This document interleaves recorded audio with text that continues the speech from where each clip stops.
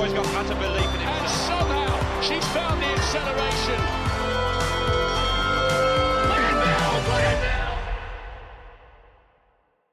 Welcome to the best running-related podcast on planet Earth, Track Talk. On this week's show, Jakob Ingebrigtsen is back, baby. Did you guys see that 2,000-meter world record?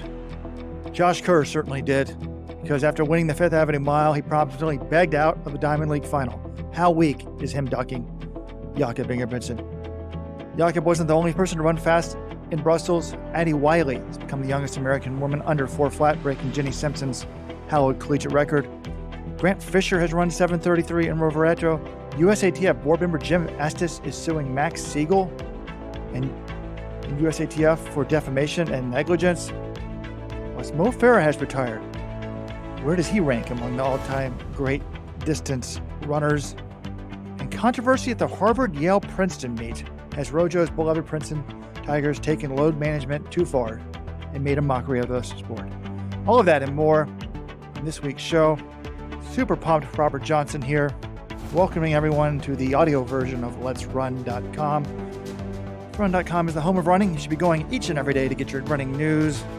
We know some of you are busy, so we give it to you on the podcast so you can stay up to date while you drive around, take care of your kids, go to work, etc. If you want a second podcast, sometimes a third or fourth every week, join the Supporters Club today. Let'sRun.com/subscribe. Pick up the phone. Unlike Facebook, unlike Twitter, we want to hear from you. 844-LET'S-RUN, 844-538-7786. John Weldon, I'm super excited. I'm one step closer to $16,000. How are you guys doing? Can you elaborate? One step closer to $16,000? Every week I get some nonsense from you and Weldon texting each other about betting ideas and this and that. Betting just preys on the poor people. I've never understood why people think it's a good business model. People only have so much money to blow, but they were offering a free $200 bet if I made a bet on the Ravens game this weekend. I bet $25 for the Ravens to win. I got that back.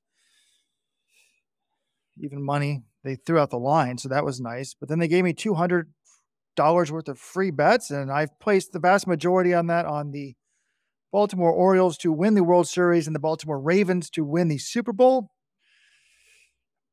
Put, I think, at least $100 on that. Wait, parlayed together or separate bets? Parlayed together. Yes. Same. You said gambling, preying on the who, Robert? Yeah, you're convinced that this one's going to strike it rich. Until our beloved running back blew out his Achilles tendon. That is really tough for J.K. Dobbins. He's had so many injuries, and then first game. Then what about Jets fans last night? 4 snaps in. It reminds me of 2008. I was there. Patriots, Chiefs, week 1. Tom Brady coming off a 16-0 season, 50 touchdown passes, MVP.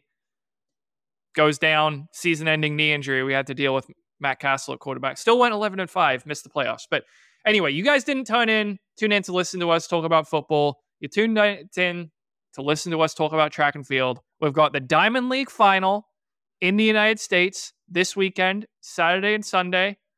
We will have a number of big stars will be there, but a number of big stars will also not be there.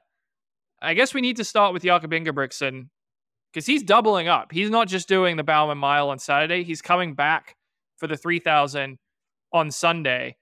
And I suppose we can get into that in a minute, but should we talk about this 2,000-meter world record, Robert? We did break it down at great length for our Supporters Club members on the Friday 15. Let'sRun.com/subscribe if you want to get access to that and every Friday 15 podcast. But it's his first outdoor world record. He's kind of going at Hicham El Guerrouj, but sort of taking a measured approach. He's getting the least prestigious of Hicham El Guerrouj's world records, which is the 2K. The mile and the 1,500 is still to come. It was impressive how he did this, though. Set the pacing lights for a little slower at the start, 57s instead of 56s, but looked full of run that last lap, closes in 55 flat, 4:43. Wasn't really any doubt over the final 200 meters that he would get it. He looked fantastic. How impressed were you by the run, his first since the World Championships? Super impressed. What a machine. What a badass. What a great person to have in the sport. And what an amazing season he's had. European indoor gold, Diamond League wins, Rabat, Oslo, Lausanne, world records or world's best in the 2 mile in Paris, if you want to call it that, world record in Brussels, world championship gold in the 5,000, world championship silver in the 1,500. Diamond The League win in 440 Silesia and a European 1,500 meter record. Didn't include that. I missed another one. I mean, big meets all the time, amazing performances all the time. But this 443 for 2,000 meters. I mean, you're going through the mile in 349 and then kicking a 54 off that. Yeah, the way I like to contextualize it, Robert, is he ran his last 1,600 meters in 346.0, which is like, and he ran a 57 to start that thing. So, yeah, it's super impressive run. I mean, I'm basically convinced he can close in 55.0 off of any pace at any distance at this point. Yeah, that was super great run, and I'm glad that he's still out there. Like, he won a gold in the 5,000 and a silver in the 1,500. He could have very easily said, "Hey, I ran the Euro indoors in March. I ran all these Diamond Leagues." He kind of just call it a season, but this is why Jakob Ingebrigtsen's great for the sport. He likes to run a lot. He's going to show up and run not just one race at the Diamond League final, but two. That's what we want to see our great athletes do. It was a great performance, and I'm excited for more of the same this weekend in Eugene. And I love the confidence / arrogance coming back. This one wasn't a difficult record, is what he said. I mean, 2,000 might be his wheelhouse. But did you see the margin of victory, anybody? It was like 4 seconds, right? No, it was 5.01 seconds. And what do we say? We say you need a second a lap to make sure you're going to win Worlds. Well, to me, this confirms he would have won Worlds if he hadn't been sick. People are debating him, making up excuses, blah, blah, blah. This guy's in supreme form. He barely won the 5,000. When the year before he killed everybody in the 5,000. It's just, I think he's good enough to do it. He's a little bit vulnerable because of speed. But if Norv Nordus is getting third in the Diamond League in the World Championship 1,500 with less speed than Jakob, I think Jakob's good enough to beat everybody from the front next year. And I hope he does it. John's going to say he doesn't root for people. Journalists don't root. I'm halftime fan. I'm 3/4 of the time fan, 1/4 of the time journalist. I'm rooting for this guy. I want him to bury everybody. I want him to have the greatest career in history. And I want it all. And I want that 1,500, the second gold next year in Paris. And I want a third in 2028 in LA. Prove the doubters wrong, Jakob. I'm your number one fan. Well, Robert, it is interesting. Jakob has a lot of big goals in the sport, and you were the one who kind of talked him into chasing triple Olympic gold in the 1,500 because he thought he was going to be the first to do it back to back if he wins in Paris. And you're like, no, actually, Seb Coe did it in 1980 and 84. So now he said he wants to go after that. But there was an article I got sent to me from friend of Let'sRun.com, Tomek Baginski, my roommate at the Valencia Marathon last year. And it was in a Norwegian newspaper saying he wants every world record from 1,500 meters to the marathon. And they even said the steeplechase could be considered in that thing. So I'm just like, I love this. I love that. I'm like, could he be the next Sifan Hassan? I'm thinking to myself, look, I don't think he's ever going to break the marathon world record, but if there's a male equivalent to Sifan Hassan, I do think it's Jakob because he's got the speed to be a global champion in the 1,500. I think he has terrific endurance and he has the competitive mindset and the ability to not just race multiple distances, but want to do it, race a lot, chase these crazy doubles or triples. I kind of do think Jakob might be the male Sifan Hassan.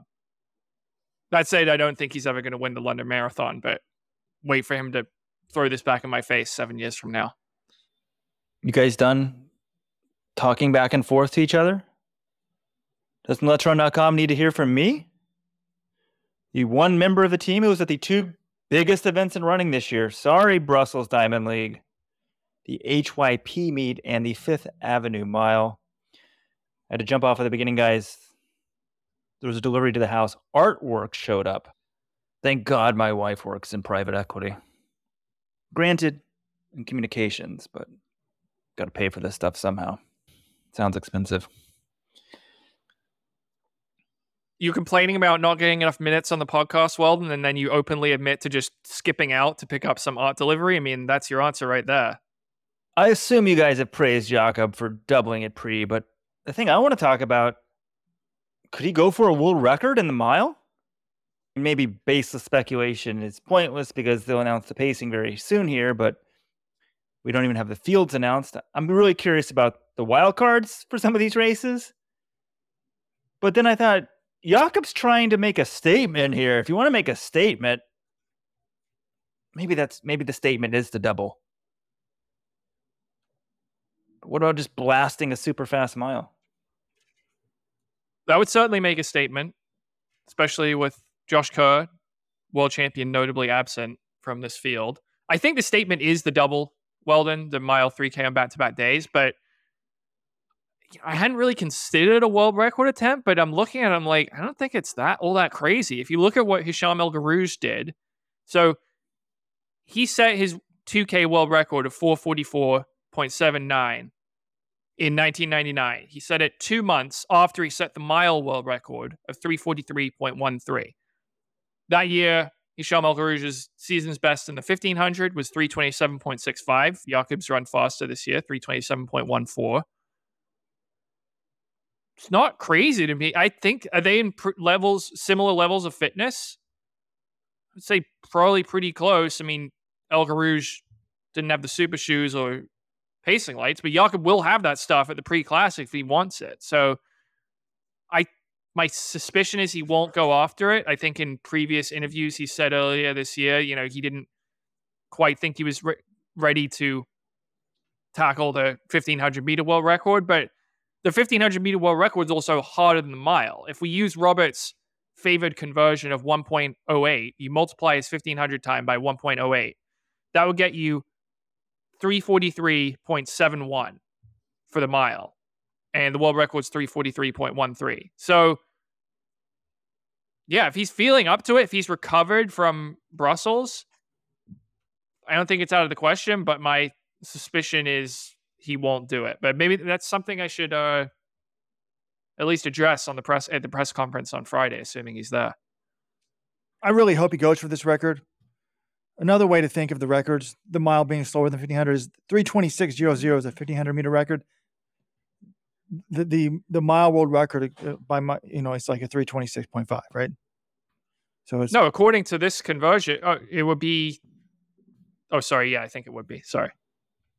John Kellogg heard us talking about this in the back here, and he says that 2000 record of Jakob's 443.13 is better than the mile world record.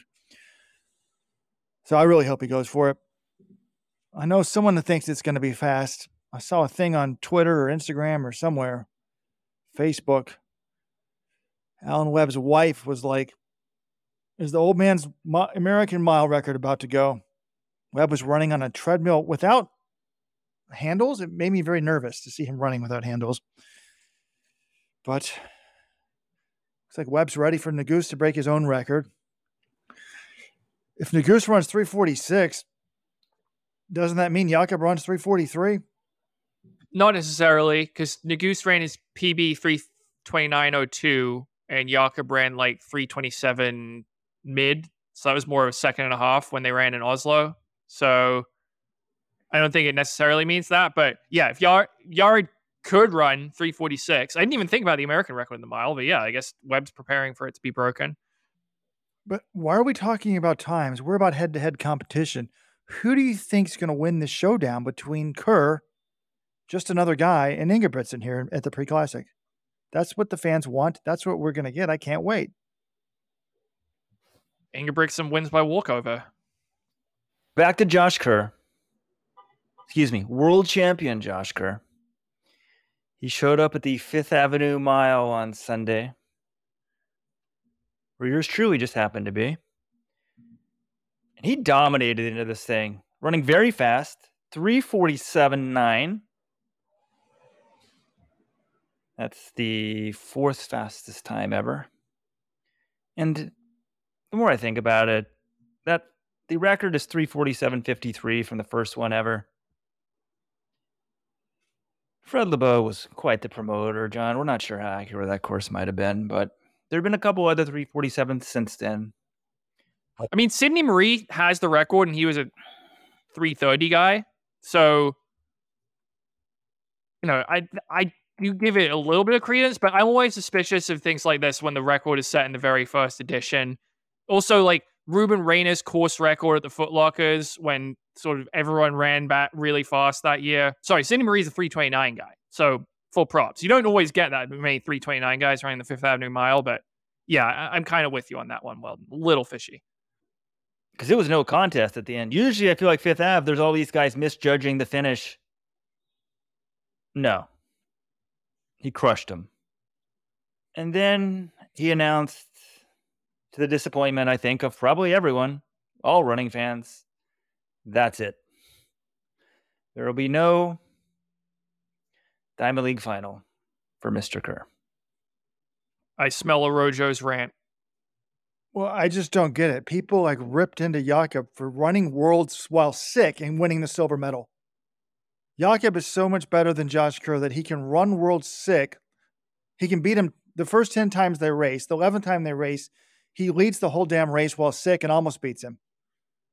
Kerr gets a little bit tired and can't bother to go to the Diamond League final, which is in Eugene, which is like a stone's throw from Seattle, where Brooks is based.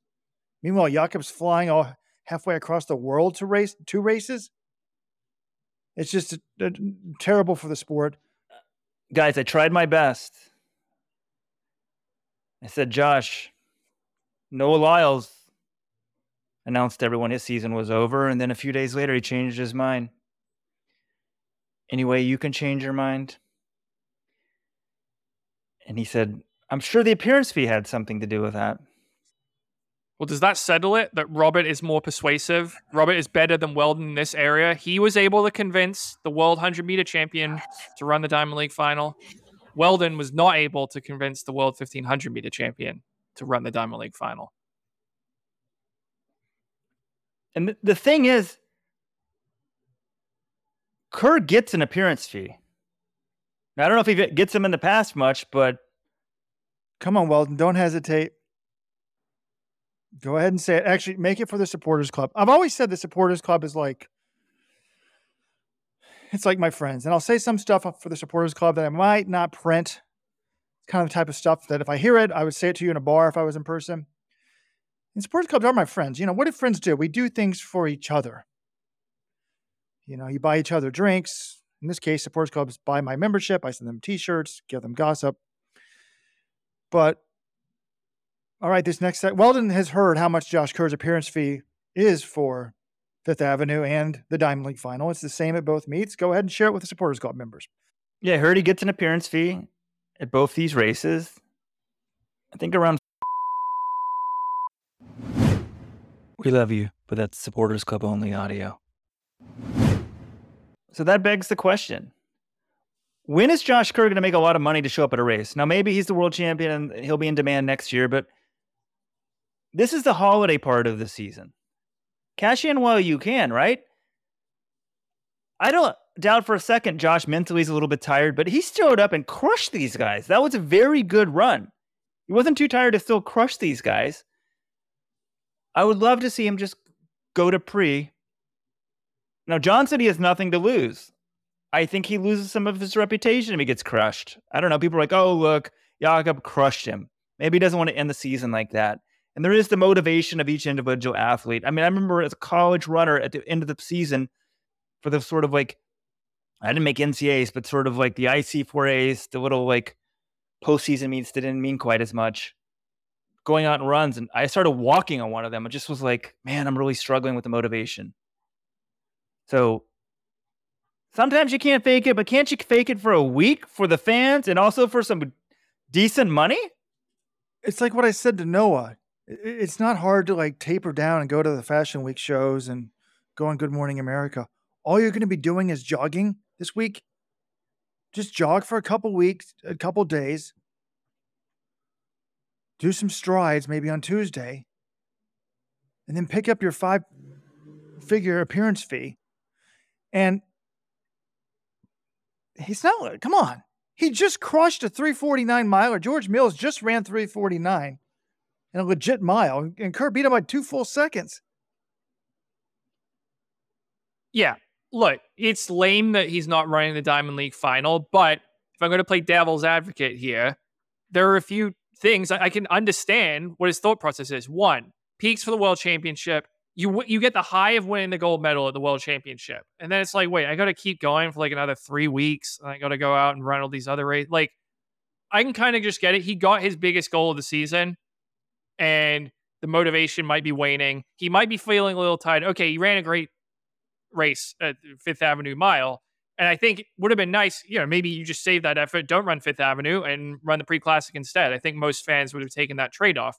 But he kind of pointed towards Jake Whiteman last year. Jake Whiteman won the world title in Eugene, ran a bunch of races after Worlds, and then got hurt at the start of 2023. I don't really know how related running all those races was to getting hurt, but he's basically like, look, I know my body. I'm getting kind of tired. I don't want to stress it anymore. Is it stressing it all that much by extending a season a week? I don't know. Maybe not, but I don't know. I'm not a world-class athlete. I haven't been in this situation. So I do think, though, that Josh Kerr's opinion on this seems to have changed. Because if you listen to the interviews he was doing and his own podcast after winning Worlds, he's like, well, I'm going to Zurich so I can qualify for the Diamond League final. And then when he ran Zurich, he got beat. He was like, oh, actually, I was here for the British record. Now he wasn't sure if he was going to run the Diamond League final anymore. But initially, he was planning his...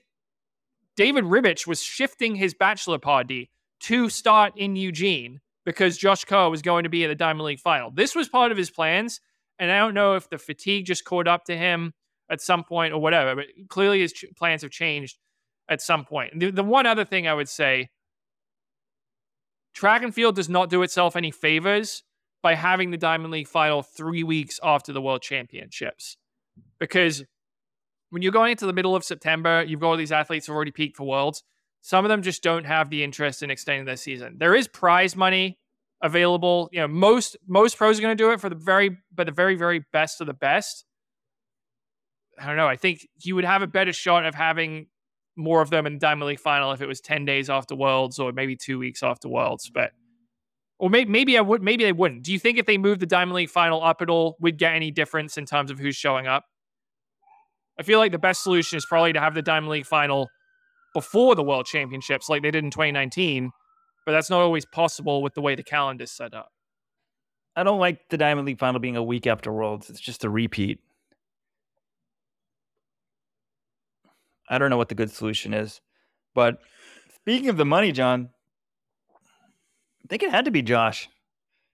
Yeah, he was acknowledging like, well, you get 50 grand if you win the Diamond League. That's nice. And I was like, sorry, man. I think they changed it to 30 a couple years ago. And he's like, what?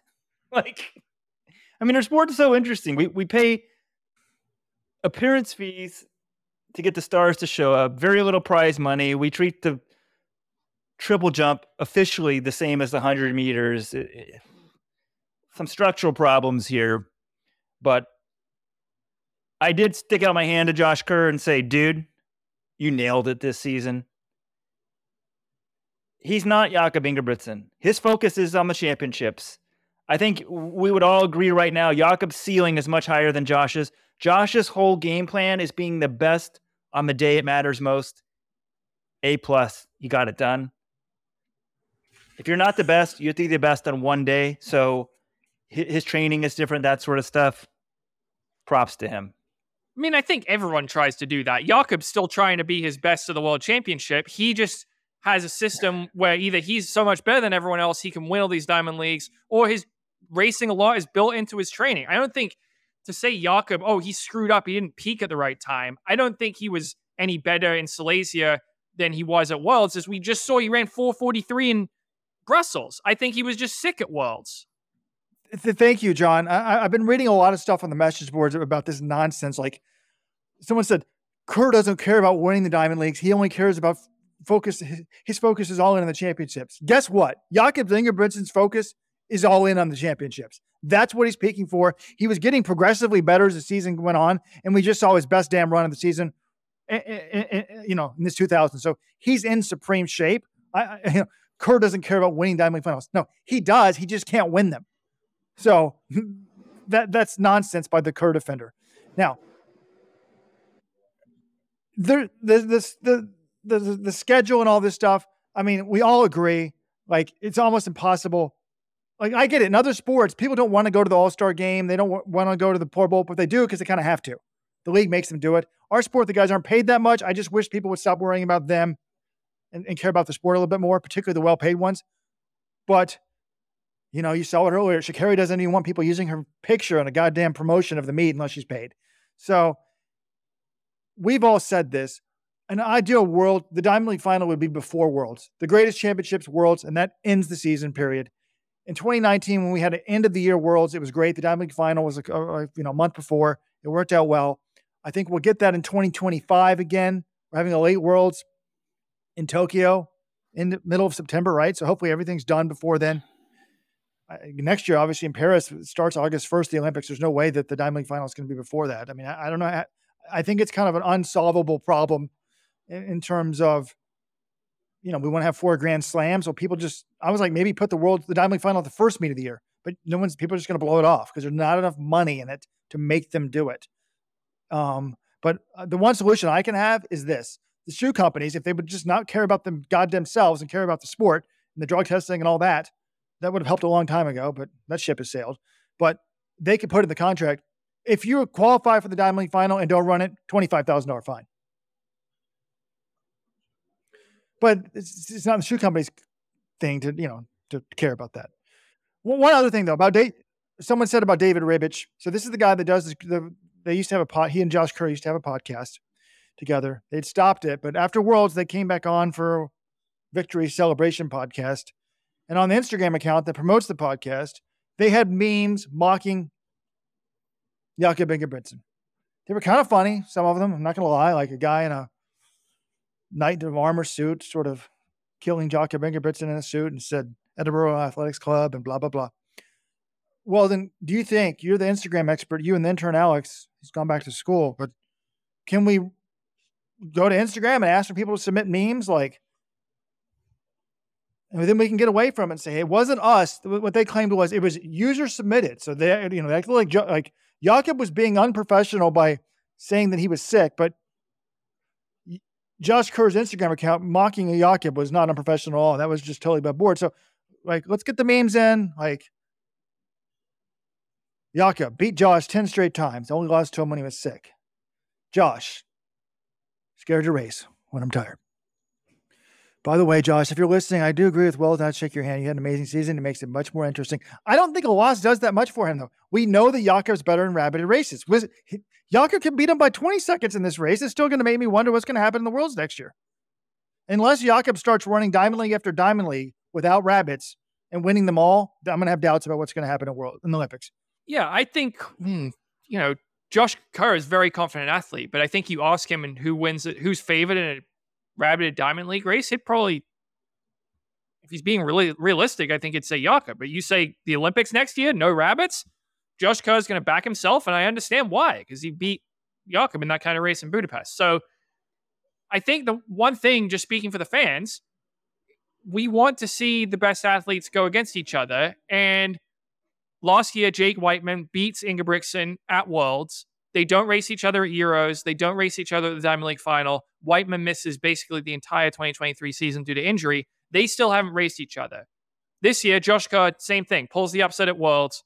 We don't get to see them race each other in Zurich. We don't get to see them race each other in Brussels. We don't get to see them race each other in the Diamond League final. There is a potential for a great rivalry here, but we don't get to see the athletes square off. And I understand there are other reasons in it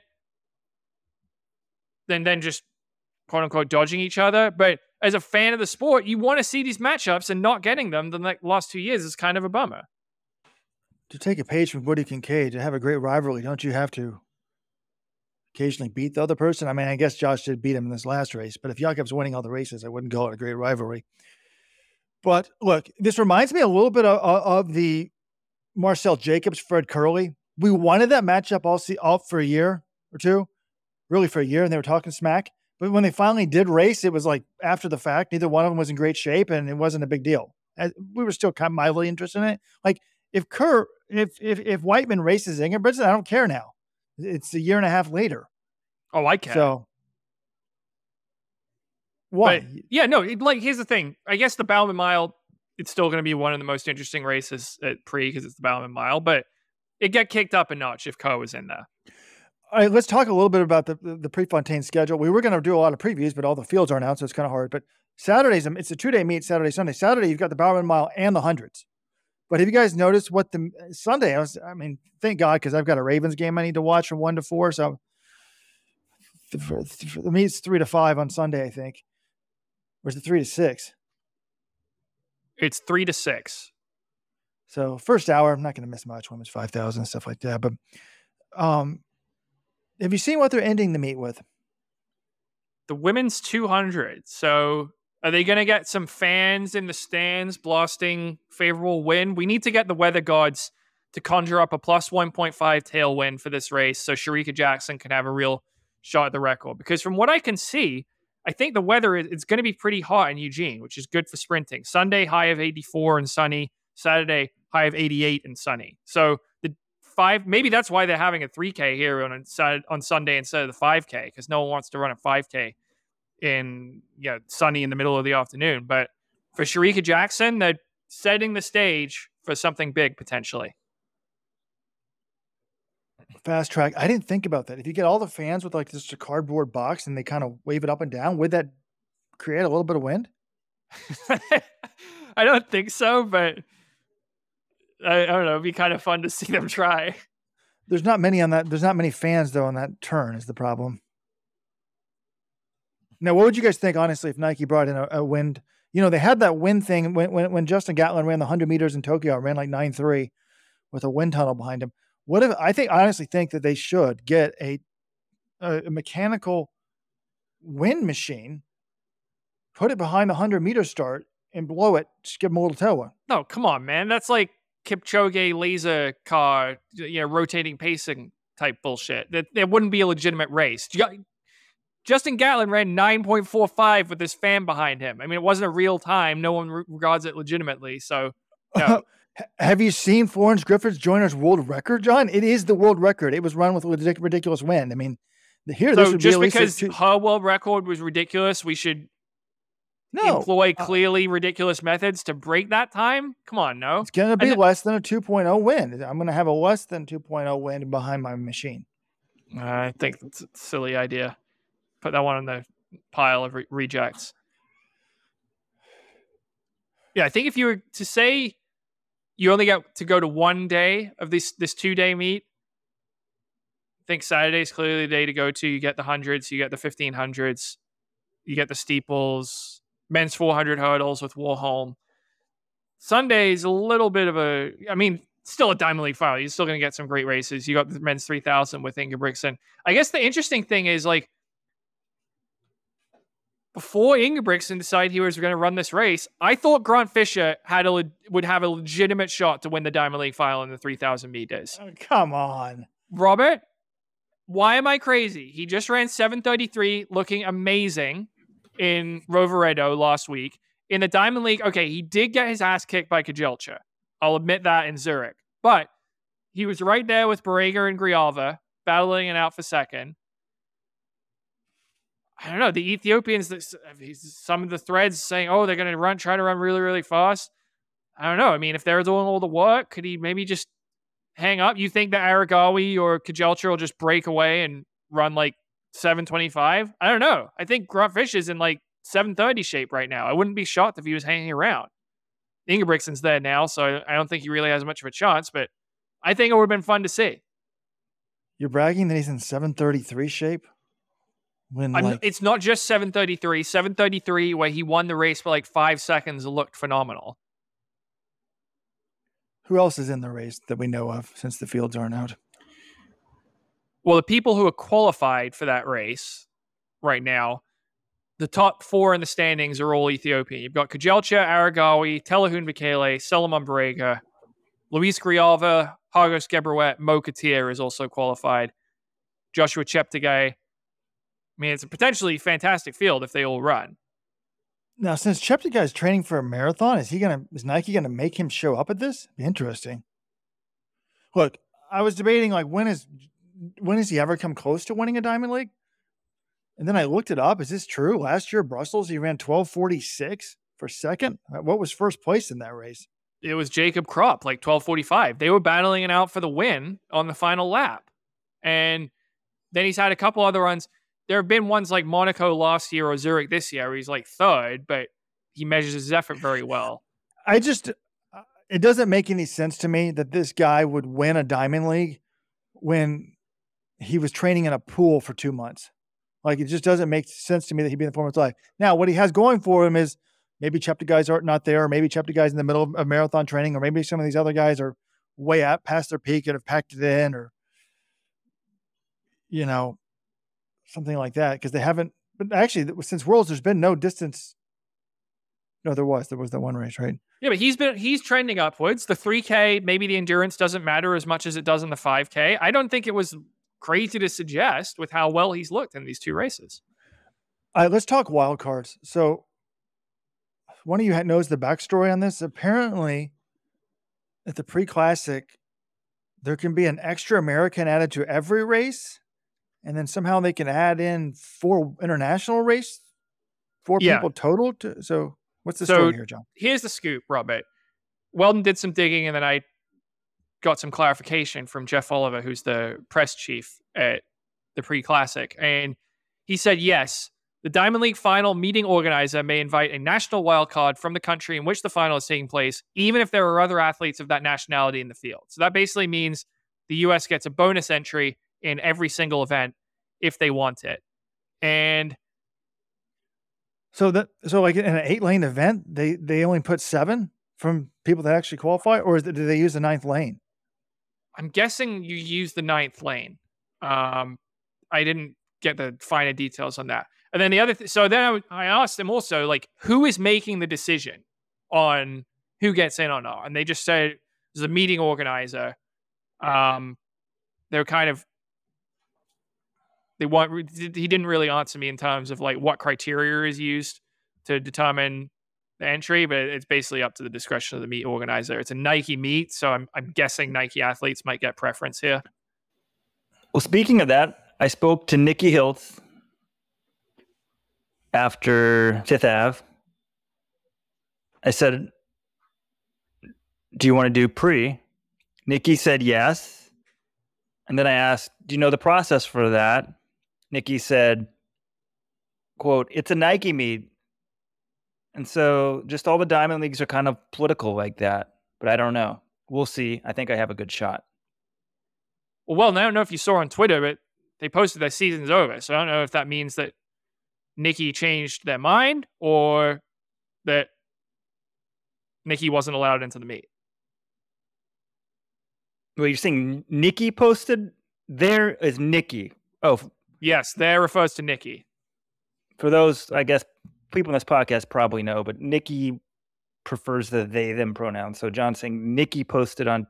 I did not see that. I wonder if that means Nikki didn't get the bye. I'm curious about that because if you look at the pre-classic on the website, the main contact on the World Athletics site is Michael Riley, meet director. But then co-director is John Capriati, who we all know is the longtime director of sports marketing in Nike. Now no longer employed by Nike, but I think he still does some contracting with them. But anyway, he's the co-meet director. So looks like those two would be the ones making the decision on who gets this American wild card. I would like to know the legal structure of the meet, right? Does Nike own this thing? Or they're just the primary sponsor? That would be fascinating. And John Capriati brings up a different angle. Danny Mackey, the coach of Josh Kerr, filed a police report against John Capriati. So I think that Nike angle could possibly, play into something here. That's a great point. I didn't think about that. Maybe I take back all the criticism of Josh. Danny Mackey has and Capriati have a personal hatred. Why would Danny Mackey want to help Capriati's meet out? But it'd be good for the sport if they did. But, there was an interesting thread on Twitter where, before Steve Magnus went to USADA and BBC, like Danny Mackey had already turned in the NOP. He was working at Nike and saw some things that he didn't like to see and thought that there might be doping on the NOP going on. So interesting thread on Twitter where Magnus is like, well, I know you can coach a world champion that's clean because I believe Danny does it the right way. Although I do too, but I was thinking cynical, like, remember when Paula Radcliffe had the EPO cheats out sign? I think she was totally clean then. Maybe there's definitely an argument can be made that a lot of people do it clean for a long time, then they get tired of being beaten by cheats and then go to the dark side. I definitely don't think that happened here. As the man who paced Paula Radcliffe to world record, you just implied she wasn't clean. Is that what you're saying? No, I'm saying a lot of people have that theory that she didn't dope at the beginning and then she doped at the end, or you could say the same thing with Danny. I don't think that's the truth, but none of this really proves anything, like whatever. But look, in terms of wild cards, Nikki Hiltz is the U.S. champion, indoors and out, but I would much rather see it go to Addie Wiley. We haven't even mentioned it, but in Brussels, we spent a whole show on Friday talking about it. Beat Jenny Simpson's longtime collegiate record, 3:59. She just ran 1:57. Nike's maybe negotiating, trying to get her on a team. Certainly see why they'd want to give her the spot. Other spots I want to see wild card. Men's mile, obvious to me who I want to get the American wild card on this one. Cole Hawker, Hobbs Kessler. Oh, well, if Cole Hawker doesn't have it, he deserves it. But isn't he right? Isn't he next in line to go? Definitely Hobbs Kessler. Like, this is a young guy. This could be the future of U.S. miling. He's kept it going. After Worlds, he just flew over to Europe. He just won. He ran 3:34. Is that right, John? 3:35. And then I just saw he also ran 1:800 and 1:46 low. So he's in good form. Like, give this guy a bone. I mean, nobody else moves the needle. If Hawker doesn't need it, give it to Kessler. Anybody else, it's going to be a joke. If they start giving it to low-level Nike athletes, I'm going to absolutely lose it. Like, if David Ribich somehow ends up in the final, I'm going to just blast them. Well, I don't think that's going to happen. One of the criteria is that their standard is adequate to compete at that level, and David Ribich will be overmatched based on what he's done this season. The other interesting thing, though, is Jakob Ingebrigtsen doesn't have any points in the 3,000, 5,000, yet he's been added to the final there. And I'm like, how is there a provision for this? This national wildcard thing has always been around. You would see these random Swiss athletes popping up in Zurich. But I'm like, how is Jakob getting into the 3K? And John, did Joe Biden finally do something that I'm proud of? He gave Jakob American citizenship. Oh my God. No. I love you, Joe. It's kind of funny though, because I'm Googling, I'm like Diamond League rules and regulations, and I find one from like March of 2023. It's the 2023 Diamond League rules and regulations. And there is no provision for global wildcards or anything like that. But then I'm Googling around again, and then Sam Ivanecki sent me a link on Twitter, and it's like a screenshot, and there's like this global wildcards thing. I'm like, I don't see this anywhere. Then I look on the World Athletics website. They've updated the regulations in August of 2023 to include a global wildcards provision, which, there's a bunch of criteria, which Jakob Ingebrigtsen does meet. They said their maximum number is for 4 athletes. So in principle, 2 men and 2 women across the entire meet. And it's for events where they haven't already granted a national wildcard. So I think that means they're not going to get a national wild card in the 3,000. And, it has to be someone ranked in the top 5 of their discipline, or the current world record holder or Olympic World Diamond League champion. Jakob's the world champion, so he would get in. And it says they're not eligible for prize money in that event, but they can be crowned the Diamond League champion. So a national wild card cannot be crowned Diamond League champion. The global wild card can. But essentially, they added in this regulation. You don't have to qualify. You can get added into the Diamond League final. And I was saying this last week. I was like, look, if Josh Kerr doesn't have enough points to the 1,500, add him in. If a thing Mo wants to run the Diamond League final, add him in. It makes the meet more interesting. It's a better meet with Jakob Ingebrigtsen in the 3K. You're on the opposite side of this, Robert? So Sydney can just blow off the Diamond League. Then every year they beg her to show up, give her a huge appearance fee, and she gets to run it. I don't like that. But I guess she wouldn't win the prize money, but her appearance fee is going to dwarf the prize money anyways. Well, So, I'm not saying offer her a well, huge appearance fee. I'm saying if you want to run it, you can come run it, but they don't need to pay her a ton when, if that's what it's going to take to get her to run. we're all in agreement that the wild card for Worlds does nothing. Like, we don't like it. Why should we reward Josh Kerr and not make him race next year? Like giving the wild card to the world champion, I don't like. And in this case, I'm fine with Jakob racing. There should be some rule. If you're already in the meet, you can run as many events as you want if there's space for you. But in general, I want to encourage people to run more races. But yeah, I kind of see what you're saying. It's like not a big whatever. I want to encourage people too, but this is the Diamond League final. We need as many names as we can get. It's not like, I don't know. Is the meet better or worse if a thing Mo was running the 800, Robert? It's better, but so who can get the prize money again? So Jakob does not get the prize money, but can the national runner get the prize money?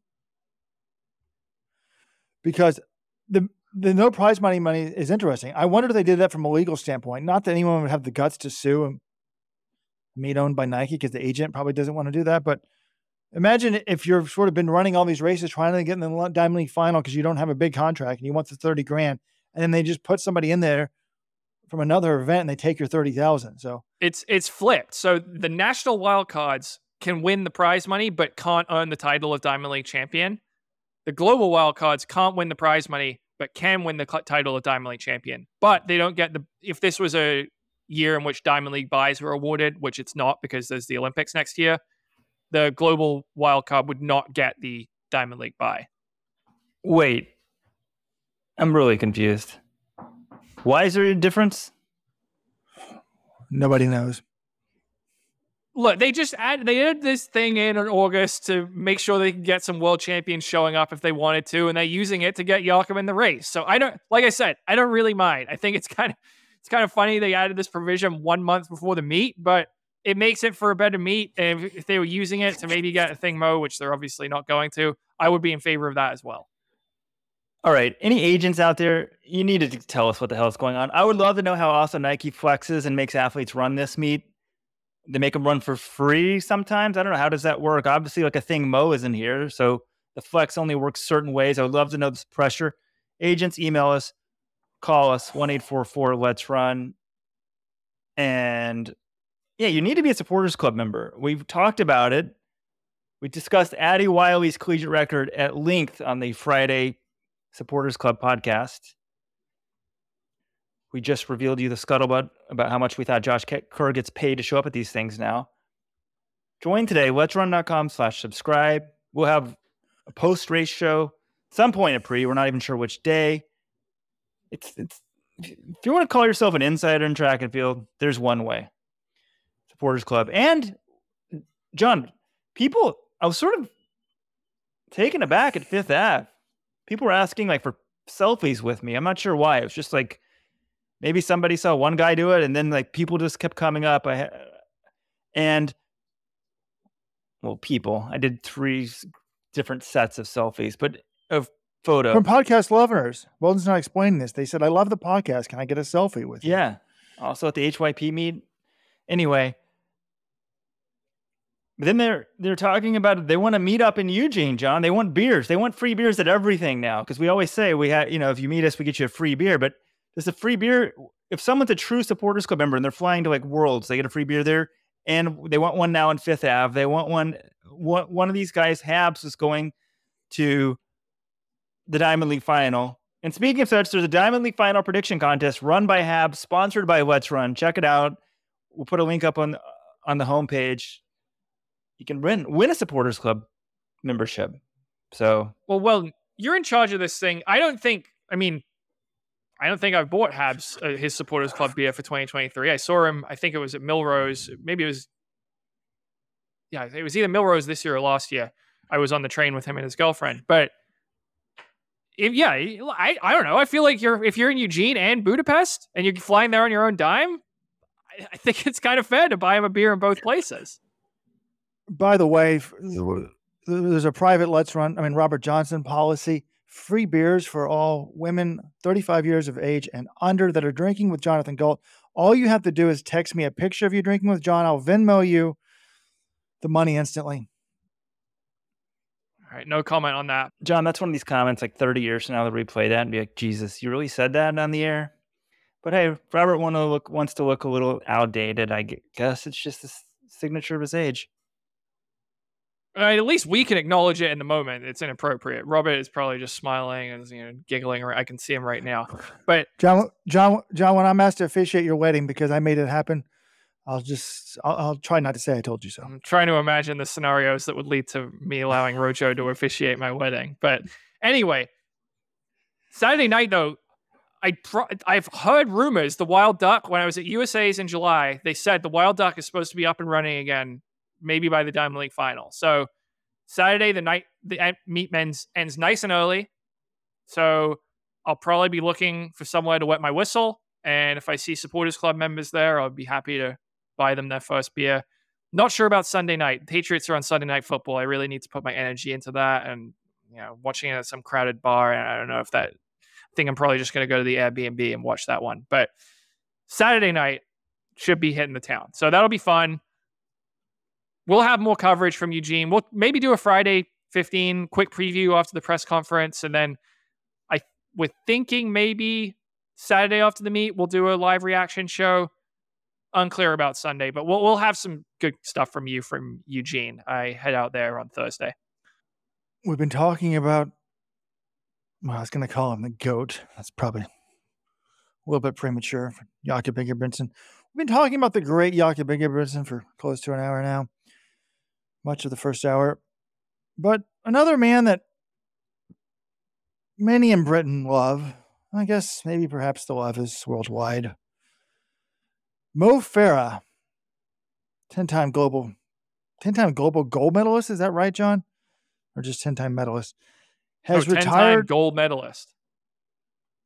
He is retired. He finished fourth of the Great North Run in some pedestrian time. And the question I wonder is, what is the legacy of the 10-time world champion? Where does he rank among the all-time distance greats? Now, Brendan Foster, who admittedly I think works for the Great North Run, or did he found the Great North Run, John? Or yeah, admittedly he's a little bit biased because he was promoting Mo's running there. He called Mo Farah. There was some debate on the exact quote and how it was phrased, but the way I read it, John, he was saying Mo Farah is the greatest British athlete, period, all sports. Some people are claiming, no, he just meant track and field. The way I read it was all sports. What did you think of his comments? Oh, I thought he was saying all sports. I mean, he was comparing him to he's like, well, he wasn't in a boat with three other guys, which would be comparing him to Steve Redgrave, who won 4 straight Olympic golds in rowing. Or, he's like, he's out there on his own. And I don't know, 4 Olympic gold medals, individual gold medals, and 6 world titles. He's got the British record in basically every distance event from 1500 through the marathon. You can make the argument. I mean, I don't know. There's been a lot of, there's Andy Murray. Britain's produced a ton of different sports athletes, but like Mo Farah was undoubtedly the greatest in his event for the first half of the 2010s and consistently doing the double-double. We look how hard no one's done it since he did it in 2016 at the Olympics. Yeah, I don't know. I'd have to look in. I'm not ready to crown him like the greatest British athlete of all time, but I can't immediately dismiss it out of hand, I think. The interesting thing is, like, you asked, what is his legacy, Robert? I mean, to me, his legacy, he was unbeatable in track finals for about a 5-year stretch. He won 10 straight, from the 5,000 in Daegu in 2011 to the 10,000 in London in 2017. It was game over. He was strong enough that no one can drop him, but he had 328 speed. So he just hung around.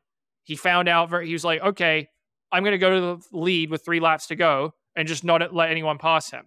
And when you're clearly better than everyone else, that's a very effective strategy. So he was just able to own the global championships for a stretch there. But I just don't think. I know he's won more track golds than Hailey and Kenenisa Bekele, but those guys were breaking world records and pushing the limits of distance running while they were in their primes, and Mo Farah wasn't doing that. He was dominating everyone, but he wasn't doing things we'd never seen before. Exactly. I think the real question is, where does he rank among the all-time distance greats? And there was some talk, is he the greatest of all time? We were starting to have those discussions when we first started this podcast. What would he do if he won something? Could he do it? Answer to me is no. I was like, he'd have to win more, like Olympic marathon gold, or I don't know, but like clearly behind Kenenisa Bekele and Haile Gebrselassie. I mean, I came of age with Gebrselassie. He used to be my pen when I got into college, Haile G or something, on my password when I had an AOL account. Back when you could have a password of just Haile G. You didn't need some damn exclamation point, question mark, whatever, capital stuff. And then Bekele came around. Like, they had the world records and the gold medals. They didn't have the double golds, but how often did they go for the double golds? Like, Bekele had the double gold in 2008 and 2009. I know, but they didn't. Like, how many times did they go for the double gold and come up short with it? I think a lot back then they had rounds of the 10K. They were more interested in running world records and getting money that way. Just because they didn't get the double gold doesn't mean that I don't think that they would have. Like, well, Bekele in 2003 and 2004 went for double gold and got denied both times. He won the 10K. He got beat by Kipchoge. He got beat by El Garouge. But if Farah was racing in El Garouge, do we think that he would have beaten him? No, I think Bekele in his prime would have dropped Mo Farah. I think he was just stronger. But it gets back to that Ingebrigtsen thing we were talking about earlier. Like, I've started to realize that, like, Ingebrigtsen is kind of Mo Farah. Like, this talk of 10,000 stuff and him being the son, it's not crazy talk at all. Good luck dropping him, and then he's going to beat you at the end of the race. But without even questioning it, to me, I mean, Bekele's got tons of golds, much better marathoner, almost a marathon world record, and then all the cross country things. He's the greatest to me. Gebrselassie got to be second.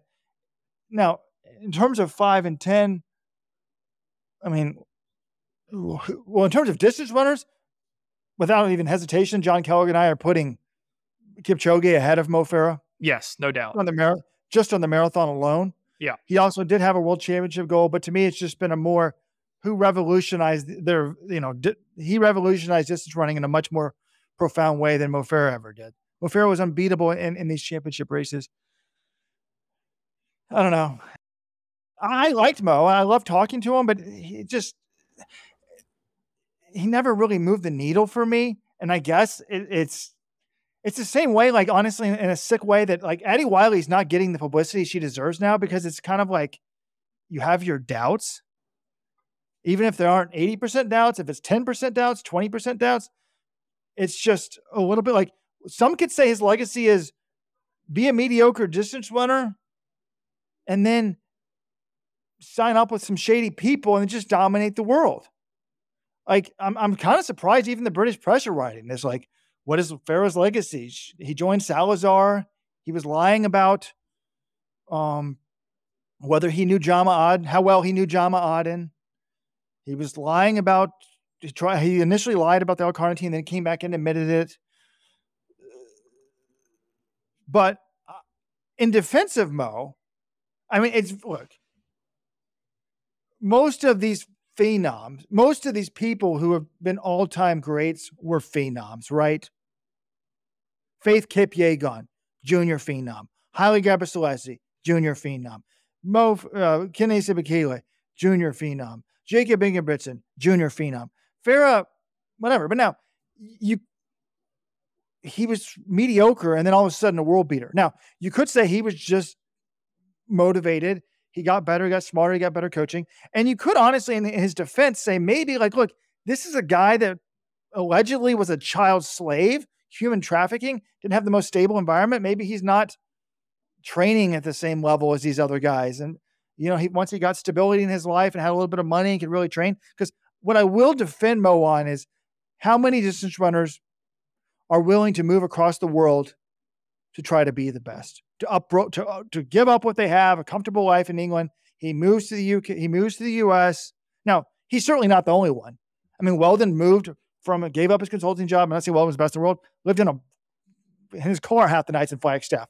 Like Sifan Hassan moved to Eugene. Yomif Kajelcha moved to Eugene. But not everyone's willing to do that. So he was obviously desired greatness, and he got it.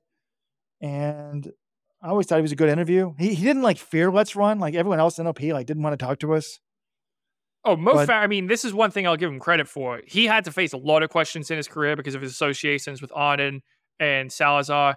He faced them. He would go in the press conference, he'd let the press come at him, and he'd come out of it. And sometimes there was a combative relationship there with some members of the media, but I think in general, he understood why there were questions, and he understood that we had a job to do. So I appreciate him for that.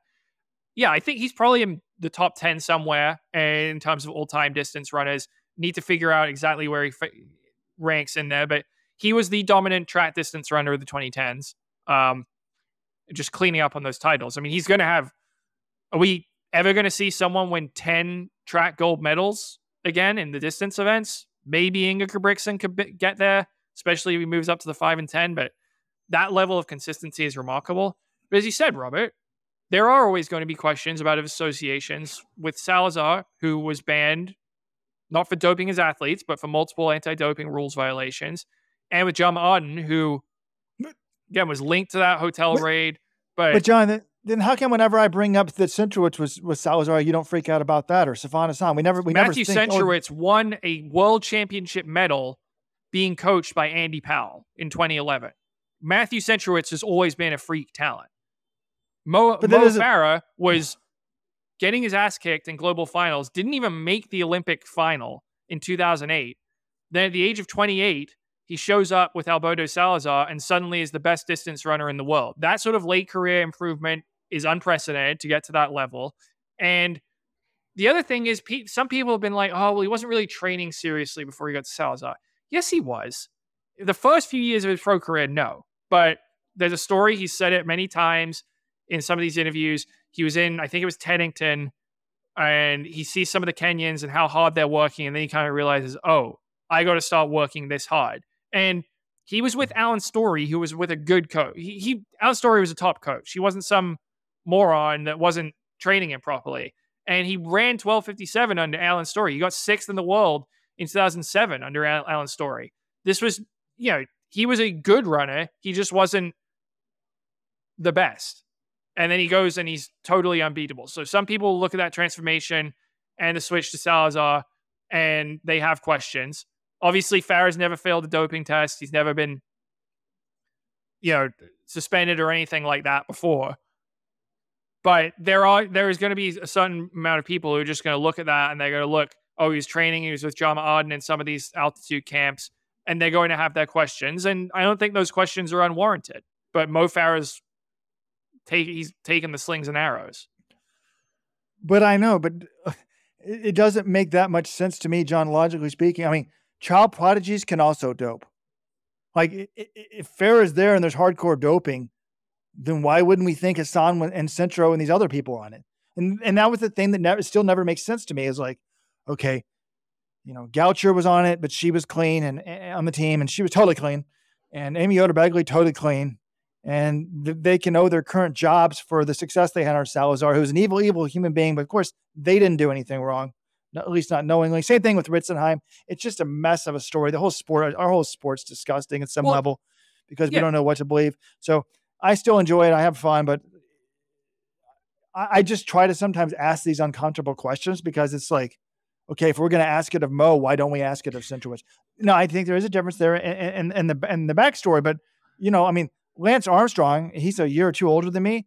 Like, he was a prodigy in high school Texas. Like, he was an amazing triathlete. He could kick ass and cross. He was a way better cross country runner than we were. Admittedly, he was older than us, but and he doped. So no, Robert, I think the thing is, we can never truly know. It's like Steve Magnus saying, "I'm confident that Josh Kerr's, a clean world champion. That this proves you can do it clean." You might believe that. The only person who knows whether Josh Kerr is doping or any of these athletes doping is themselves. So we can never truly know in track and field, but we can have our sort of suspicions. And I think the difference between someone like Mo Farah and Matthew Centrowitz is, one, Centro was really good, really young, which Farah was not at the same level. And also, Mo Farah had the Jama Arden connection, which Centrowitz didn't have. There are just some things, that you pile on a couple of questions on top of questions. I think there are fewer questions around Centrowitz than Mo Farah, but that doesn't mean that Mo Farah is dirty, and it doesn't mean that Centro is clean. And I'm going to say this, I'm going to get this out there. When you go train in Africa, it makes me more suspicious, particularly given all the busts we've had recently. It's a lot easier to get drugs in Africa, I would say. There's less out-of-competition testing, particularly 5 or 10 years ago, than there is in the U.S. Now, I mean, Des Linden went to Africa, so I'm not saying everybody that goes to Africa trains, is dirty. I would love to see an interview with Alan Story. I think in the past you've tried to reach out to him and he didn't really want to talk. Like, maybe we say, we'll embargo this until you're dead. But I would love to think, like, he's the smart guy. Like, that's what I said back in the day when I was talking to Magnus. When he went to BBC and USATF, he was talking to me before he'd done that, talking about his concerns. I said, the thing that bothers me is, like, Steve, don't you know, if you're the assistant coach, like, can't you tell, like, what's normal and what's not? Like, you think you're there every day, like, but I guess it's microdosing and who knows. But anyway, all right, enough Mo Farah talk. Let's talk about the biggest meet of the year. The only one that Weldon Johnson decided to attend as a fan. He took his 3-year-old daughter to her first running race. The most prestigious meet of all, the Harvard-Yale-Princeton cross-country meet, which held down the road somewhere in Connecticut. In case you weren't there, congratulations to the Princeton women who won with 29 points and the Yale men who won with 18 points. That wasn't the real story there. This race was going on. The men's race was going on. Weldon sends us a video of the race, and he's like, what is going on here? The Princeton men did not run any of their cross-country runners. They ran 5 800-meter runners with POBs between 151 and 153, including former Let'sRun.com podcast guest Joe Fast. Remember when we had him on during COVID? He emailed us about something. We love the name. He was going to Princeton. There wasn't a lot going on. We had him on the show. They ran this race. It was a 6K race. They ran together. I don't know if run is the right word. They jogged together. They ran 23:32.3 for the first 3 of them and 23:32.4. It was such a blanket finish that in the official results, there's a 3-way tie for 14th, a 2-way tie for 17th. What a spread, Robert. I mean, that's incredible. Incredible spread. 0.1 of a second right there. Have you ever seen a team, what pack running, the most amazing display of pack running in the history of the sport, 0.1 seconds separating the top 5. They were more than 4 minutes behind the next to last finisher in the race. And Princeton, they all were the 5 last people in the race. This is a 6K, and they scored 75 points. Yale 18, Harvard 43. A gentleman's 6:18 per mile average pace for 6 kilometers. So this has created a discussion amongst Weldon and me and some Ivy League alums about whether this was appropriate. There's a huge message board discussion on this entitled... There's a couple of them, I think. Princeton's men's XC should be sanctioned by NCAA for obvious tanking. Weldon was there. I've talked to both the Harvard and Princeton coaches, not talked to the victorious Yale Bulldogs. My views on this are solidified. I've held off posting on the message board because I'm probably post today, but I'm just going to save it for the podcast. I am friends with the Princeton Harvard coaches. It's clear in my mind, my thoughts. I probably know a little bit more information than you guys do, but should I start, or do you want to give me your thoughts? Maybe John's the least biased here. I'm sure Weldon's thrilled that Princeton decided to tank so Yale could win this meet for the first time ever. I don't know. This was Yale's first win ever in this meet? I mean, it's probably not true. But I don't have a super strong opinion, but it's taking to an extreme what we already have seen from cross country. Most of the good teams don't take the first part of the meet season seriously. They can't even earn points in this meet. The qualifying window for NCAA's hasn't started. But I'm not sure if that's true. Someone told me that rule may have changed. Is that true? Oh, maybe that changed. Okay. What? But is it 6K? It also has to be 75% of the championship distance, right? And 6K is under that. So I don't think you can get points for a 6K race. Anyway, look, the reason they had this meet is to tick a box. You need to have a meet within, 2 or 3 weeks or something of reporting to campus so that kids can get on campus and start training. I don't like this. It's not great for the sport to have people just jogging and to satisfy a criteria. I don't think that having your top guys go out there and run it semi-seriously is really going to hurt them all that much. But I don't know. Is there a way to fix this? Do you guys have a solution to this problem? Because this is taking to extreme what we already see across the sport, where there's only 2 or 3 meets per season that matter, and many of the top athletes only race in those races. I guess we need to tell a little bit of a backstory here, John. So this is taken to the logical extreme of what we've seen throughout college track and field and cross country in recent years. In a lot of meets, the teams just don't care at all. The win-loss means nothing, and they'll blow everything off except for pre-nats and cross country conference and nationals. They also took to the logical extreme of what's been happening in this Harvard, Yale, Princeton. I mean, it's embarrassing how these schools behave amongst themselves. Like, there was apparently a contract signed they were having disagreements about when the meet would be held, where it would be held. And they signed a contract a number of years ago that if you did not show up for this meet, you were fined $20,000. So Princeton clearly showed up not to get the fine and did this. But to me, what they did here is a lot different than load management. It's a lot different than not running your guys. It's a lot different than what we see in the NFL preseason. The Ravens don't play their starters, but the Ravens were proud of having a 20-plus game win streak in their damn preseason that ended this year. The people that do play, even in the NBA when they're trying, they try as hard as they can.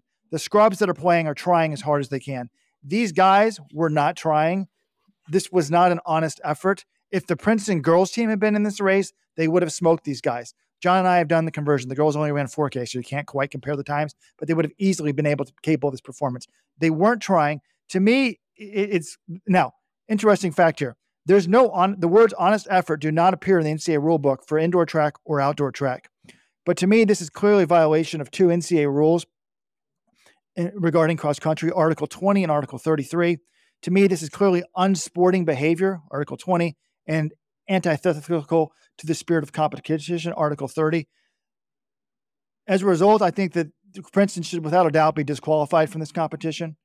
And this should not count for minimum number of meets, or if they need to start. Sometimes at Cornell back in the day, we needed to meet within like 2 weeks of starting practice. Otherwise, they wouldn't let the kids come back early. So, whatever. Princeton signed a contract with Harvard and Yale to compete at the Harvard-Yale-Princeton meet for 3 years. They did not compete in this meet. This is a disqualification, clearly, for me. Rojo, the Princeton alum, coming out guns blazing against his alma mater. Thank you. Thank you, Rojo. And Rojo's friends with Jason Vigilante, the Princeton coach. I consider him I would say a friend, but I don't really know. I consider him like a friendly acquaintance or something. Like, I went up, I saw the people on the starting line. I didn't think I saw full teams for Princeton and Harvard. I thought there was only 5 guys for both teams. I haven't looked. And the gun went off, and I just was like Princeton was just not trying. And I'm like, Vig, what the hell, man? And he essentially said the stuff about the contract and stuff, and it doesn't matter to him. He doesn't care about this meet. But with reflection, it's embarrassing. I'm sorry. There is a spirit of competition. If you're in a meet, you should try. And I feel sorry for those 5 guys who had to go out there and embarrass themselves. I'm sure they just thought, oh, we're doing what coach wants. But yeah, there needs to be something done about it. So either a stern warning or the Ivy League should look into this. Someone should file a complaint the more I think about it. I just don't like it. Okay, now let me defend them a little bit, because a few things here. Princeton's, what are their goals? Their goals are to win the Ivy League championship and do well at NCAAs. And the last couple of years, they've won the Ivy League championship very narrowly, hard-fought battles with Harvard, and then they've absolutely bombed and imploded at NCAAs. And part of the reason was, last year Princeton narrowly won this race over Harvard. So I totally understand if Coach Vigilante decides this meet doesn't mean anything. We're not running our top guys. I've got to get better at NCAAs. This meet, this isn't the 1970s where it was all about dual meets and tri meets. I totally understand that. So you don't want to run your top 7 guys. That's fine. I would have run like 8 through 12. Now he's in texting with Coach Vidge. I actually admire this. He's like, there's a couple guys he wanted to run like an 8:19 3K guy. That guy got COVID. There's a couple other guys, like a guy who ran 3:43 as a freshman. He doesn't want to run him because he's not really good at cross country. He got like 80th in cross country last year. So he's not ready to like contribute in a meaningful way for cross country. But he's like, I want him to have a redshirt year. So when he graduates from Princeton, he'll have a whole season of extra eligibility in case he's really good in 4 years. I totally admire that because I used to think about that sometimes. Like the kid would kind of be hurt. He's no good as a freshman. I'm like, should I throw him out there? Maybe who knows how good he's going to be in 3 or 4 years. Maybe this will pay for his grad school. Totally respect that. These 800 guys, he's like, look, they barely ran all summer. They only run 10 miles a week. A lot of them are hurt. I still think they can run hard for 6K. Either that or don't just show up and take the fine. This was not a competition. This is worthy of a DQ. It's not that big of a deal. Now, it's been pointed out to me, 2019, the reason why there was a contract was because these schools had already been doing this. 2019, Harvard, Yale, Princeton, indoor meet. Harvard shows up. Apparently, the whole team took the trip down to Princeton or wherever the damn meet was. And they scored 15 points in a track meet. This is the year they were 3rd in the Ivy League with like 100 points. So they completely blew off a track meet. I can see why you think this. Like, how is this any different than you taking the whole team and them not starting the competition? They're just sitting on the sideline cheering on the teammates, which to me might be, it used to be, back in the day, that would have been an NCAA violation. You can't take a free trip unless you're competing. But, is not starting. To me, though, it's more admirable and more sporting just to say we're not competing, don't toe the start line, than it is to toe the start line and jog. Apparently the Yale fans were booing these kids as they finished the finish line. So to me, it's a little bit different, but I see he's like, hey, you came down to Javelin Gym 4 years ago and blew off the meet. We had all our guys in it. I'm going to do the same to you. So, there was a COVID case. We don't want to blow the eligibility. These guys we're not that deep this year. We've really struggled in the season. I understand the logic behind it, but to me, if they're towing the line, they need to compete. Now, what does that mean? I'll fully admit, first meet of the year, I used to tell my guys we'd have a dual meet with Army. I'm like, run the first mile at 5:20 pace, tempo the first mile, then race. So some level, they're not going all out, but I feel their time would probably be pretty similar. We used to do that. I heard even teams like Lehigh is now racing Syracuse, and the guys are tempoing against Syracuse because they don't want to go too tired. So I get it. It's a slippery slope, but it's like, how do you define pornography? How do you define crossing the line? This, to me, is clearly crossing the line. Maybe 2019 Harvard was also antithetical to the spirit of competition and unsporting behavior, but this one clearly is as well. This is altogether too much time to have spent on a September Ivy League cross-country tri-meet, but Weldon, if you do have a final point you'd like to make, here's your chance. Who knew that I was going to go to some controversial tri-meet? I was there. I'm not sure I heard booing, but I wasn't really paying attention. I was trying to get my daughter back home after the meet was over. Big picture, it sounds like Yale has never tanked. We don't tank. We win, baby. Thank you. Congrats to Owen Karras, the champion. I just wish this didn't happen. I think tradition should mean something.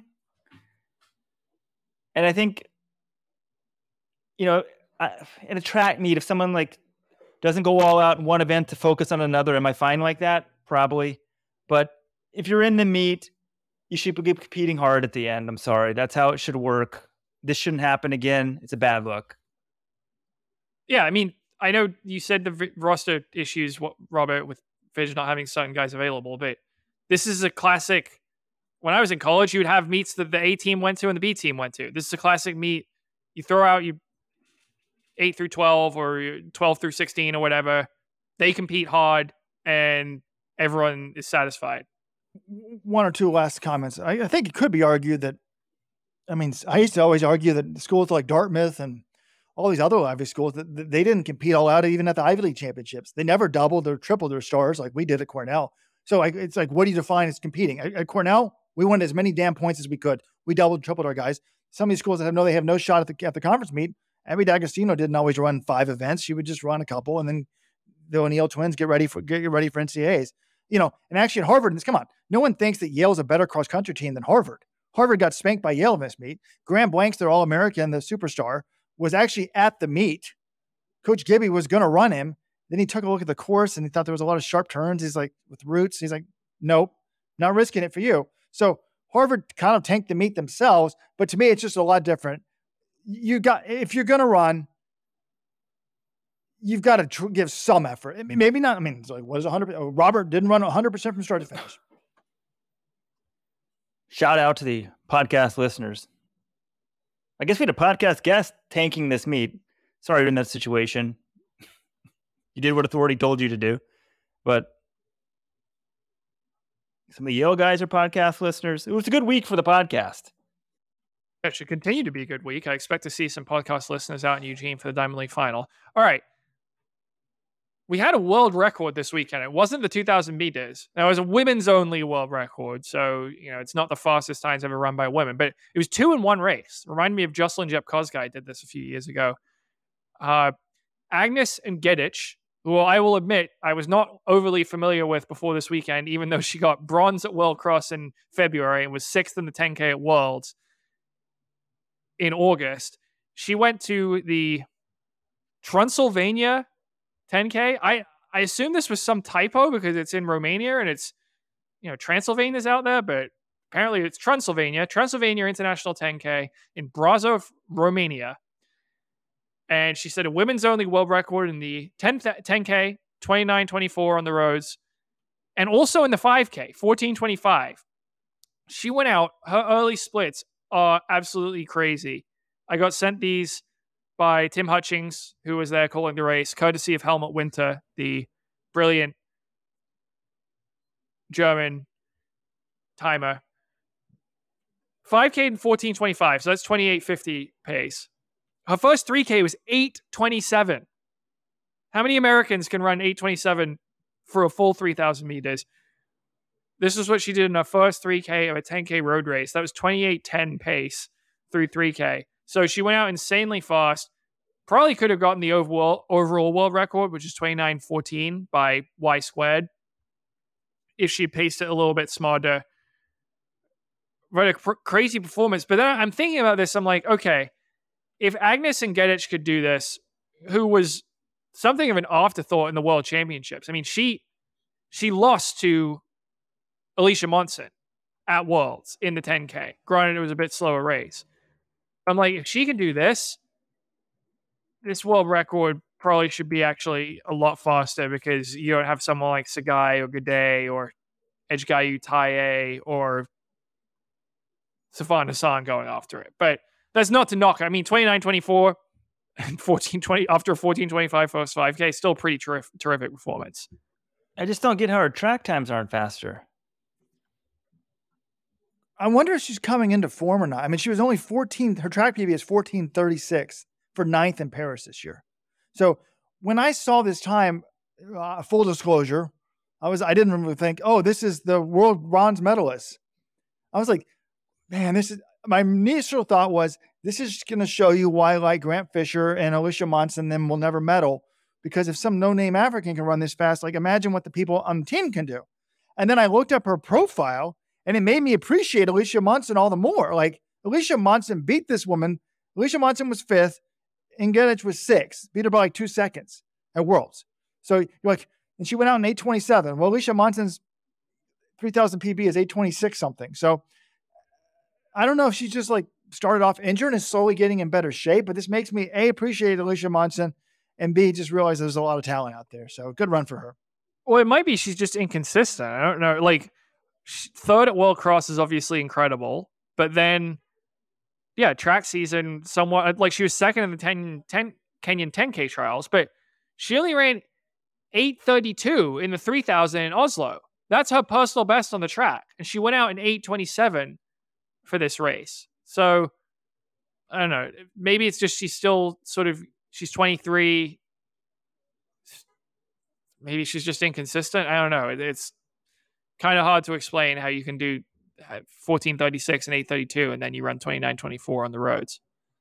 But look at her times in other years. 2018, she ran 15:58 in Cambridge, Massachusetts, John. 2019, 15:56. These are her seasonal best times.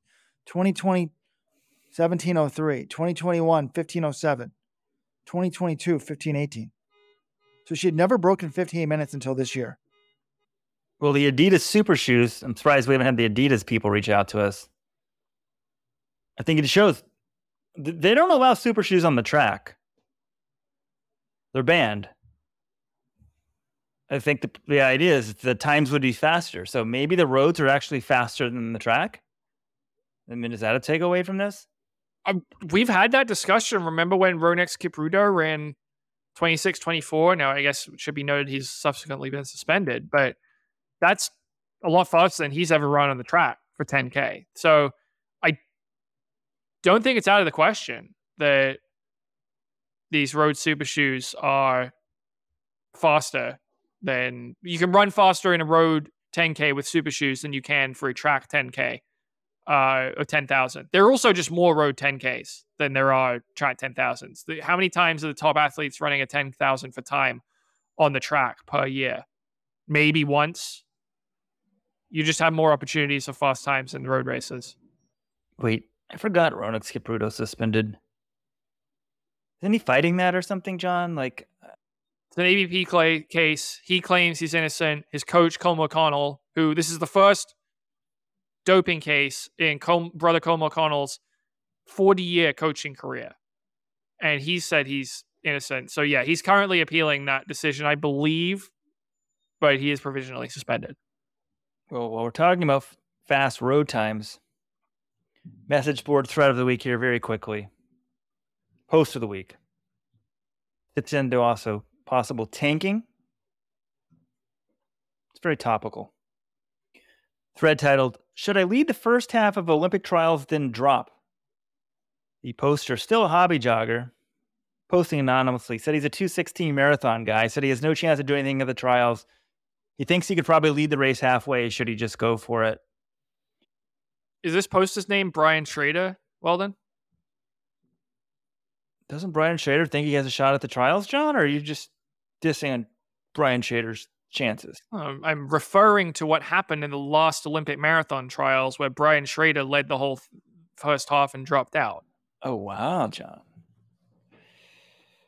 I talked to Brian Schrader after the race about that, by the way, and he basically said, like, he thought that was his best shot to make the team, and kind of made sense to me. He's like, if I can run 2:09, I'm on the team, and it didn't happen. But that was the reference I was making, which you clearly didn't pick up on. Thank you. Reply here by Go Big or Go Home Devastated says, "The purists will say run your best race and take pride in finishing the best place you can. However, your true friends will tell you to roll the dice. Lead the first half on rocket fuel pace and be that douchey white guy who wears a Kenyan singlet. If when you drop out, make it dramatic. Do it before the chase pack gets to you so it doesn't look like you outdid yourself, got caught, and just gave up. Have a limo waiting for you at the predetermined location, steeplechase leap over a course barrier, dive straight into the getaway car, and don't post a single run on Strava until January 13th, 2025, when Shelby Houlihan's doping ban expires. The more questions your dropout produces, the better." Sort of random, crazy post there. 451 upvotes. I've never seen one with that many upvotes, I don't think. 6 downvotes. So fans of Let's Run want chaos. I think the person's offered to wear a Let's Run shirt or singlet in the race as well. I'm all for it. Now, people are going to call me a hypocrite. I'm sure JC Vigilani's like, you just went on a rant about unsporting behavior. I'm all for this. Like, you'll help set the pace. Like he said, he talked about running a 64-minute help. Set the pace at the Olympic standard. And I remember back in the day when I was injured a lot and Weldon was running in college, I thought if I ever get healthy, when I get in a race, I will just make myself stay in the lead damn pack. I will just stay up there, stay up there, stay up there. That's what you're doing. You're not making a mockery of the competition. I can kind of see why people don't like it and think it's unsporting, but most people were. I mean, it was like 30-1. We're saying, "Go do it, buddy. Go do it." Well, I mean, he is kind of making a mockery of the competition, exiting in a limo, doing all this stuff. He's clearly has no intention of trying to actually No, that get wasn't. his best result. But at the same time, I'm thinking of them as like, if we have good conditions for marathon in Orlando, it might be hard to get a big lead on the pack because people are going to be trying to hit that time. We're probably going to have some people who either haven't hit the 2:11:30, or maybe it might be possible someone needs to get the 2:08 Olympic standard. So it might be hard to drop people in this Olympic trials. But would it be entertaining? Would this guy go down as a message board legend? Absolutely. I don't know whether I want to see it or not, but it would be entertaining. Maybe he doesn't need to get a big lead, but yeah, what would be wrong if we told someone, hey, we'll sponsor people to wear Let's Run singlets to run with the lead pack as long as they can? Is that unsporting? No, you're giving your best effort for as long as you can. You could easily argue. In 2000, when I made my big breaks for a 10K, John Kellogg sent me to Stanford. My instructions were run up front as long as you can. Then drop out, essentially. There is nothing wrong with that. If you're saying my best way to make the Olympic team is to hang with the lead pack until I can't hang with them anymore, that I have no issue with that at all. So this Stanford thing, I made it like 4 miles. I made it longer than I thought, and then I was done. So is that unsporting? I ran as hard as I could for 4 miles. No, because you're running as hard as you can. I think jumping into the limo or running ahead, I guess, the more I think about it, is kind of bush league because you're taking the cameras away from the lead guys. But maybe we should do it now. We create, I've always said this, we can start, again, people might ask, is this unsporting? We can start tampering with these World Marathon majors. We're the ones that hire the rabbits every year for New York and Boston. We get the Let's Run singlets and or the trials, like here. All right, what's the standard, John, that they need? We're putting the pace at that. Go with it or not. 10. That's the pace you need, or whatever you need to get. Like we figure out what time people need to run to get on world ranking. You know, we're going to make sure it's a 2:10 race. And I think as long as you're running like with the lead pack, you know, if you're in the lead pack, why not be on TV? You're blocking the win for everybody else, anyways. All right. Speaking of the Olympic marathon trials, final thing I wanted to hit on this. Interesting story last week. Jim Estes, who's on the USATF board, is suing USATF, Max Siegel, who's the CEO, and Renee Washington, who's the COO, for negligence and defamation per se, and invasion of privacy. And for the backstory on this thing, it goes to the awarding of the 2024 Olympic trials. Back in November, they went to Orlando. On the same day they were awarded to Orlando, Max Siegel wrote a letter to the Chattanooga Sports Commission. Chattanooga was the only other city bidding for the trials, saying they were disqualified because of conflicts of interest involving Jim Estes, who had accepted a position with the Chattanooga bid. He disclosed this conflict of interest in May 2022, shortly after he accepted the position. USATF didn't realize it until the end of July 2022. And then they didn't really seem to care about it until the end of September, when Adam Schmenck, who's with the USATF, he's in their events department, kind of noticed, oh, wait, Jim Estes is here? What do you, like, don't you have he's on the USATF board. They kind of noticed it. Then there was an investigation with USOPC. And the whole way it ended up playing out, what it looked like was USATF and Max Siegel kind of wanted to they made Jim Estes into a scapegoat as to why this bid had been disqualified. As opposed to Jim Estes' side of the story was, well, I actually tried to do everything I was supposed to. I told you I had this conflict of interest. I followed all your directions, and you're still putting the blame on me. This was the whole back and forth story. And now Jim Estes is suing them because he believes his reputation in the running world has been harmed. If he says USATF is placing the blame on him for the reason the Chattanooga bid was disqualified. He says that's harmed his professional reputation. And he's coming out, it's like, actually, it wasn't me. USATF was negligent.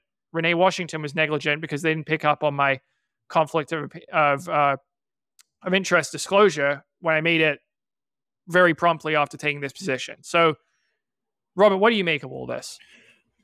I love this, and I hope that Jim wins his lawsuit. I think that he will win his lawsuit. I think it'll be settled probably beforehand, but I hope that he doesn't take the money and goes all the way, gets discovery, and really embarrasses Max Siegel. I find it incredibly ironic that Max Siegel is citing a conflict of an interest for a reason to disqualify this Chattanooga pig. I mean, this is a guy, according to the Washington Post, Max Siegel. Under Max Siegel's watch, USATF has awarded hundreds of thousands of dollars worth of business to an Indianapolis marketing firm that once advertised itself as a Max Siegel company. For this guy to act like that he's a man of virtue and totally uncompromised, has no conflict of interest, is laughable. So I'm surprised Chattanooga doesn't also join the lawsuit and sue, because they're trying to get the Olympic trials. They don't know a lot about running. What do? You hire someone who's an expert in running. Jim Estes has been involved with USATF, wanted to run for a long time. He discloses this conflict of interest to USATF. They're so poorly run, even though they have a $3 million a year CEO, that they don't do anything on it. And then at the last minute, they sort of make this, one could argue that they panicked, and then the Paralympics are worried about a conflict of interest and they just disqualify him, or maybe they made this up as the reason to disqualify the Chattanooga bid. It raises a lot of questions to me, because Siegel just did what he wanted in 2020 or 2016 when he put the bid in LA. So I don't believe, well, I don't know. I really hope that we don't get an early settlement. I hope that he keeps pushing to get discovery, and I hope that more information comes out from Max Siegel, because I don't know. I would like to know the details of how he discloses. Did he just update some form? Like you have it on the server and you just update it? Or did he update the form and then send hey, Renee, here's my updated form. You know what I'm saying, John? Yeah, I don't know the nuts and bolts of how that process works. I would hope that there's a system in place where when you update something like that, someone is alerted to it, because how they first found out about this conflict of interest is he took a position as the COO of USA Badminton in July 2022. And they noticed that at the time, and that's when they actually noticed, oh, he's also on this Chattanooga bit. So that's when they became aware of it. I assume there's some sort of mechanism there in place. But the thing, but if they knew it in July, then why did they freak out when he was helping? He was helping when they were touring Chattanooga. That's when they got mad that Jim's touring the people around. We don't think that's right. So Adam Schenk had him stop, which makes sense to me. I can see why you wouldn't want him to do that. But they were told in July, at a minimum, they knew it all in July, and then they don't act on it, and then let Chattanooga waste all this money, all these resources, and then hand it to Orlando. So. Yeah, well, that's the question. That's why he's saying it was negligence, and that's why he's saying, this wasn't. He's like, look, I followed the directions. You guys basically just said, hey, sit tight, and we'll advise you moving forward. And they never really advised him to do anything. He was recusing himself from discussions when the trials came up in board meetings.